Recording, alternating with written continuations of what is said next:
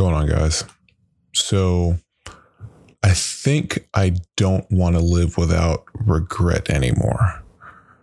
I think that the whole no regrets movement, if left unchecked, I think it leads to poor behavior, a poor sense of self. And I think in a lot of cases, it absolves us of, like authorship or responsibility of the things that happen in our lives. So I started thinking about that and searched all over the place. And so I was like, all right, what does regret actually mean? And so the raw definition is defined as sorrow aroused by circumstances beyond one's control or repair. So I think that in our culture, it has a negative connotation. And some days I feel like that feel good, you're a badass, nothing can stop you, you a boss, motherfucker. Like that whole movement has kind of determined that feelings of regret essentially have no place in the human psyche.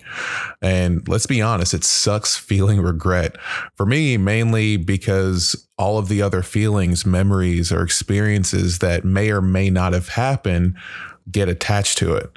I regret some decisions or actions that I made, but at the same time, I also regret some decisions or actions that I didn't make. And I think it's because I know it's because I'll always wonder, what if I did something differently? And so this led me down a series of rabbit holes and podcast episodes and YouTube videos and all sorts of other shit. And the one concept that I found that really linked a lot of them is the concept of counterfactual thinking. So you're like, what the hell does that mean? So counterfactual thoughts are thoughts that are counter to the facts. So specifically, it's thoughts about hypothetical alternatives to past events that often inspire frustration, regret, and surprisingly growth. And that's what really struck me. Now, we've all said to ourselves, if only, I had done X instead.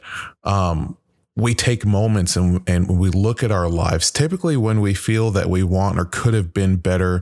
And if you claim even a tiny bit of ownership of your life, this is very common. This stuff happens to a lot of us. Entertaining thoughts of how past events might have turned out otherwise is a very, very normal thing. What I learned is that the direction that those questions kind of go can seriously affect your outlook on your past, present, and future. So within that concept, I learned that there are two types of counterfactual thoughts, and that's upward and downward. Upward counterfactual thoughts focused on how things might have turned out better, and downward counterfactual thoughts focused on how things might have turned out worse. So you can see where I'm kind of going with this. Often we make efforts to undo or intensify trauma or bad experiences through a series of upward or downward counterfactual thoughts. It's said that the more we imagine ways bad events could have been averted by changing the facts in our thoughts, the more distress we experience.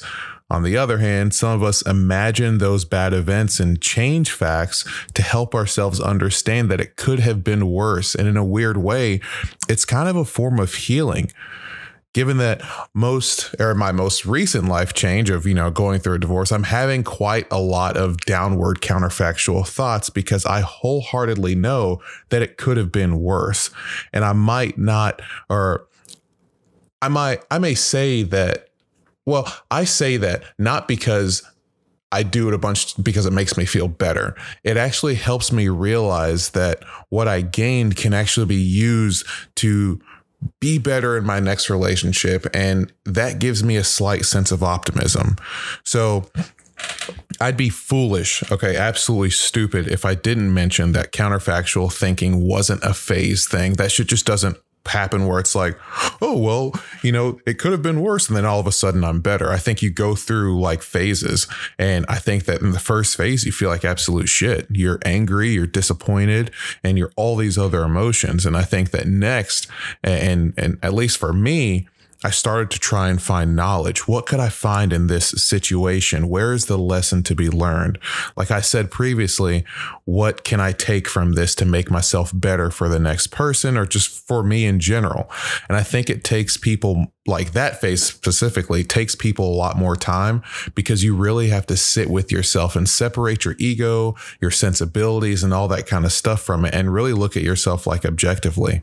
Lastly, you take that knowledge and then you put it to action. For me, it's come down to really being more disciplined about taking care of myself, like my body, making good decisions so that I can be happier and more grateful and positive and attentive and just healthier in general. And I think that is going to bring more people who share those same types of views into my life. The one thing that I really think unites all of us is that at some point we're all going to die, and if we're lucky enough to be on a deathbed with, minds capable of reflection and other thoughts like that, it's almost a given that regret will surface. And so I was reading some articles and I found one that really struck a chord with me. And so it talks about like the most common regrets, and they're explained by a hospice social worker. So what they said was that it came down to 9 of them, and I'm going to read those. The first one is, I wish I had been more loving to the people who matter most. Next is, I wish I had been a better spouse, parent, or child. Number 3 is, I wish I had not spent so much time working. 4, I wish I had taken more risks. 5, I wish I had been happier and enjoyed life more. 6, I wish I had lived my dream. 7, I wish I had taken better care of myself. 8, I wish I had done more for others. 9, I wish I had chosen more meaningful work.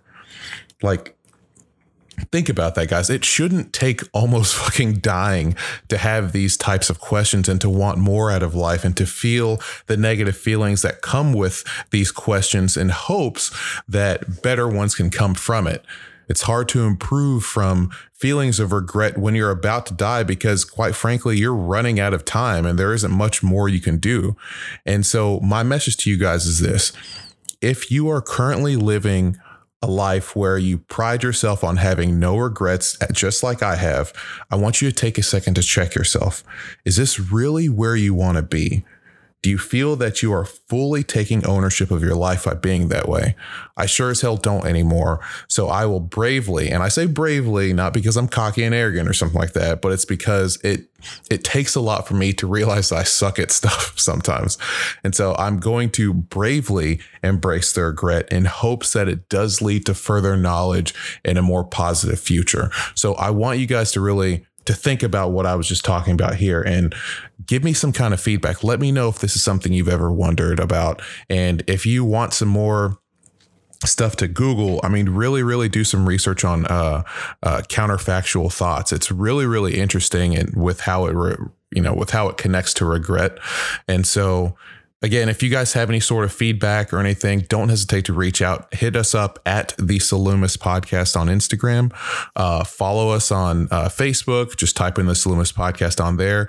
Like and subscribe and all that other shit. Like, tell one friend about this podcast if you can. Let's keep growing.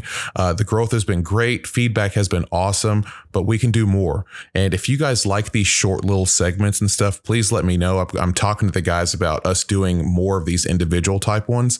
So again, reach out if there's any ways that we can be better, or if you got any cool shit that we can talk about, just let us know. All right, I'm out.